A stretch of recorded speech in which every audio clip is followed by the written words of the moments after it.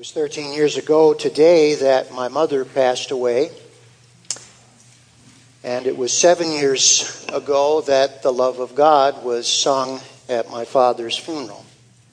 It was his favorite song. And thoughts of them today are very comforting. Julie, you had no idea when you chose that song what it meant to me, but God certainly knew. And so I thank him for that. I think this is the first time that I have shared with you what I wrote in the Bethel Matters newsletter before it came out.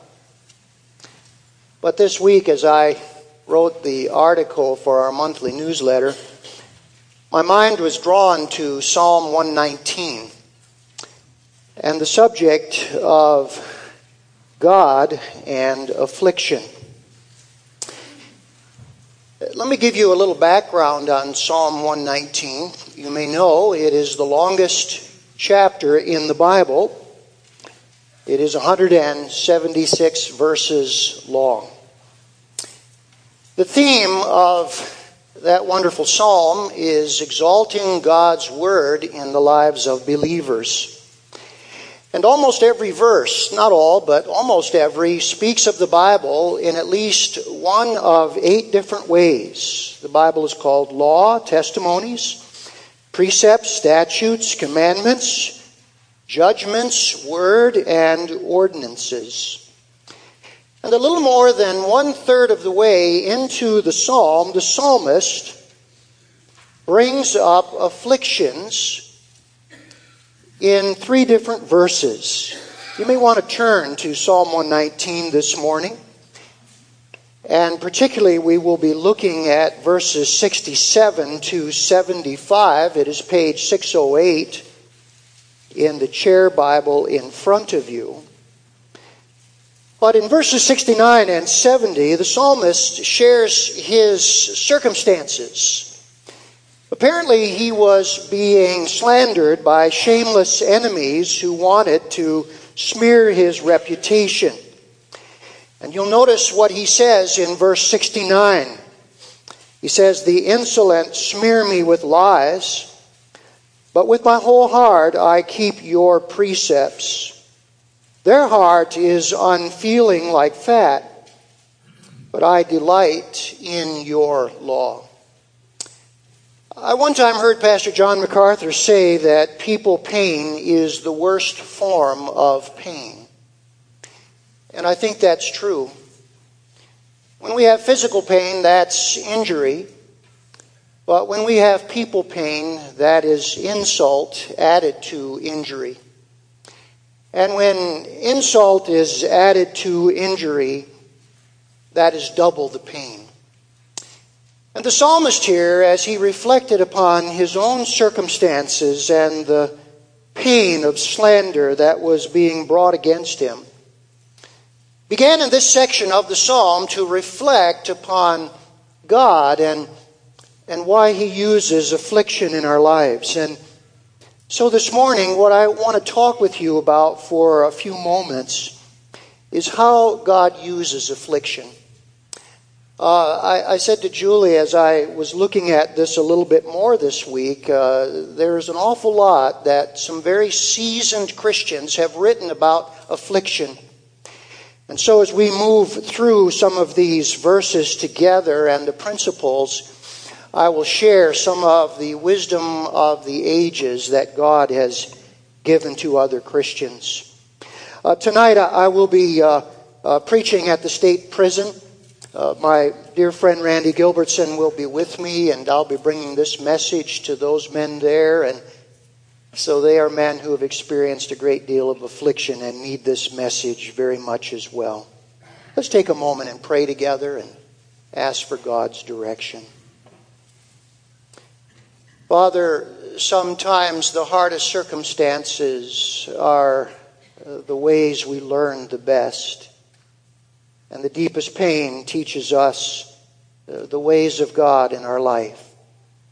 And we thank you that the Bible is a book for every circumstance, for every need, that the people of God experienced the same things that we do, and you, by the inspiration of the Holy Spirit, led them to write the very things that minister to our hearts and draw us near to you. And so as I pray for us today and pray for the men this evening, we just ask that you will lead us to understand and love you even more for your good and gracious work in our hearts. We pray this now in Jesus' name. Amen. First of all, as we look at this psalm, the thing that God teaches us is that God uses affliction to bring about correction. And you'll notice in verse 67, the psalmist says this, "Before I was afflicted, I went astray. But now," he says, "I keep your word." The word astray there is a very interesting word. It means to sin ignorantly. It suggests straying off of the path because of being deceived or led astray in some way. And it's clear here that the psalmist understood that he had a fallen nature that was vulnerable to self-deception and could lead to unintentional sin. Now we want to be very clear here. Unintentional sin is still sin. But it goes undetected in our lives. And so it can continue for a very, very long time. As I thought about this, I thought it is very, very similar to the blind spot as we are driving. All of us understand what our blind spot is. It is that place behind us where we cannot see a passing or approaching car in our rearview mirrors. And so what we have to do is we have to turn around and we have to look extra hard to see a car in our blind spot. Now, if we cause an accident because we didn't look hard enough in the blind spot, we are still at fault because we failed to look. And that's what unintentional sin is like. It is sin that we are so used to that we have to look extra hard to see it. And it's very, very easy for us to deny or rationalize. Now, it's interesting here what the psalmist says. He says God uses affliction to get our attention, to block our path, to make us see things as they really are in our lives. I remember a time early in my ministry in which I rationalized a sin that I was guilty of. The result of that was a damaged relationship, and there was nothing that I could do to repair that relationship. It brought me to my knees. And it caused me to reach out to a mentor of mine and just ask him what he thought as I tried to rationalize it. And like Nathan the prophet, he said to me, "You are the man, and you have done wrong." And his words of confrontation to me led me to confession and repentance. And it is very, very interesting. I have been extra careful about the error that I fell into then, ever since that time. The affliction of that damaged relationship did its work in my life and corrected me. And that's why God uses affliction. One of the great devotional writers of all time was Oswald Chambers. And I want you to notice what he one time wrote. "The agony of a man's affliction is often necessary to put him into the right mood to face the fundamental things of life. The psalmist says, 'Before I was afflicted, I went astray. but now I have kept thy word. Notice how, as the psalmist moves along here, he gives to us another reason why God uses affliction. Look down at verse 71 and notice this. It is good for me that I was afflicted, that I might learn your statutes. Now here he takes the lesson one step further, and he says to us that God uses affliction as a good teacher. Once affliction has corrected us, it now can teach us the positive good truth. As I read this verse, I could not help but think of that wonderful verse about God's Word in 2 Timothy 3:16. All Scripture is God-breathed, and it is profitable for teaching, for reproof, for correction, and then for training in righteousness, that the man or woman of God might be thoroughly equipped and mature for every good work.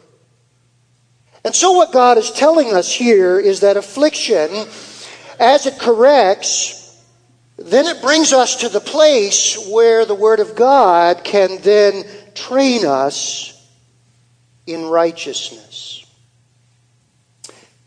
I grew up with a young man in my neighborhood who was cocky, brash, and lived on the wild side. And one day when we had become adults, his sister came to me. She happened to be a member of the church that I was pastoring, and she said, "Would you go and visit my brother?" She said he's going to prison on drug charges. Things had gotten so bad that drug pushers had firebombed his house. And so I remember going to the little room where I was to visit with him. His name is Pat. It had been years since I had seen Pat. And as I walked into that little room, there was a devastated man. Tears were streaming down his face. And I thought, that's not something I ever saw I would see in Pat. All the brashness was gone. All the cockiness had evaporated. And the reason he was crying, he was leaving behind a 3-year-old daughter as he headed off to a 3-year prison term. And affliction had corrected him and taught him the truth about the life of drugs. Affliction is a very good teacher. One of the well-known Christians in our day is Kay Arthur. She has taught people how to study the Bible through precept ministries all around the world, and she's gone through some very deep afflictions in her own life. And this is what Kay Arthur had to say.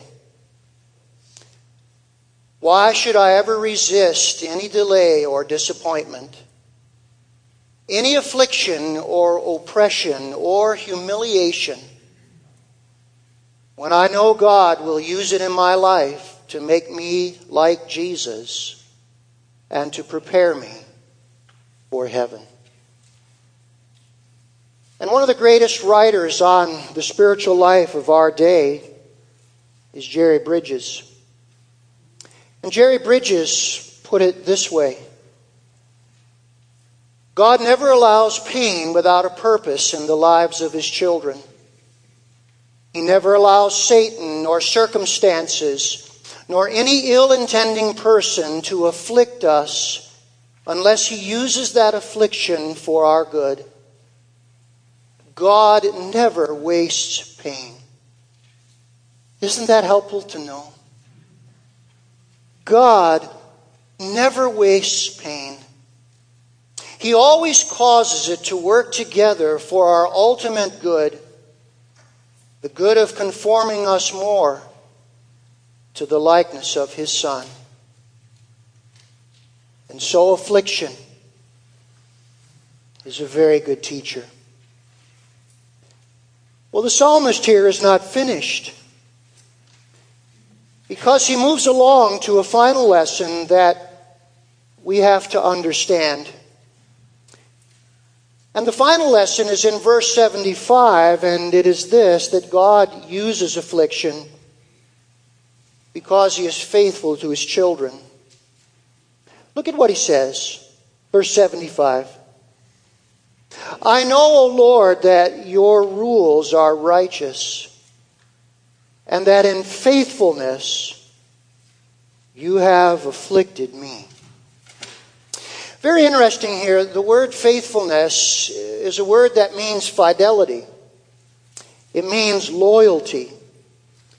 And it means that God can be counted on to do what is in the best interest of His children. Now here's what happens. Since affliction is very, very painful to us, we often assume that the God who is administering it is not good. And so we become disillusioned. But what the psalmist is saying is that we have to see this in another way. We have to see that God is faithful, God is loyal, God has fidelity to His children. And that is true in times of affliction, just as in good times. Some of you may know that Haddon Robinson is considered by many to be the dean of homiletics professors. He has taught multitudes of pastors all across this country and around the world to preach God's Word. But when his father became an older man, he fell ill, and his dad prayed to God for healing. And in the simplicity of his faith, he assumed that God would heal him. And when God did not, Mr. Robinson became very, very disillusioned with the Lord. As he continued on with old age and ill health, he was moved into a nursing home not far from where his son Haddon lived. Dr. Robinson said that he visited his dad every single day for lunch until his father finally passed away.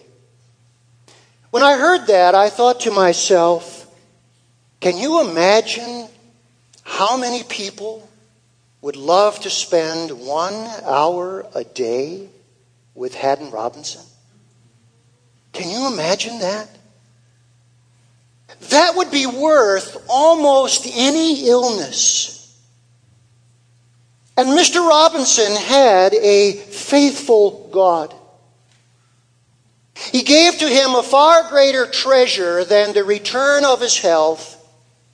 He gave him daily visits from his world-renowned son until he passed away. Only a loyal and faithful God would do that. Many of you know that J.I. Packer wrote the great classic, Knowing God, that has helped many have a deeper walk with the Lord. And this is what Packer had to say. God uses chronic pain and weakness along with other afflictions as His chisel for sculpting our lives. And you know what a sculpture is. It is a wonderful art form that is admired by all who see the handiwork of the artist. And God uses affliction to sculpt us because He is a faithful God. Some time ago, I was reading the biography of a wonderful English pastor by the name of J.C. Ryle. who in the 1800s was greatly used of God in England, and his writings are still very useful for our instruction to this very day. While I was preparing for this message, I came across this statement from Pastor Ryle. This is what he said. He has never promised that we shall have no afflictions. He loves us too well to promise that. Here's what happened to J.C. Ryle. His family lost a tremendous fortune because of some unwise investments by his father. And Ryle went from being the rich son of a wealthy family to being penniless and without a job. For years afterwards, out of a meager salary, he sought to pay back his father's creditors because he thought as a Christian it was the right thing for him to do. While his family was wealthy and rich, Ryle was on his way to a position in Parliament. But once the family was plunged into poverty because of his father's foolish actions, he knew he would never be a politician in Parliament. You know what God made of him instead? He made him into a pastor. And today, his biography reads, "Prepared to stand alone." And it's an inspiring story. And one of his contemporaries, who was far more luminous than he would ever become, gave perhaps the greatest tribute he could ever receive. Said Charles Spurgeon, J.C. Ryle is an evangelical champion, one of the bravest and best of men. And yet today, none of it would have happened apart from affliction. We would not even know his name were it not for a faithful God using affliction. God is a faithful God. God is a faithful God. And whatever your affliction, He will correct you. He will teach you. He will be loyal to you. Let's thank His name.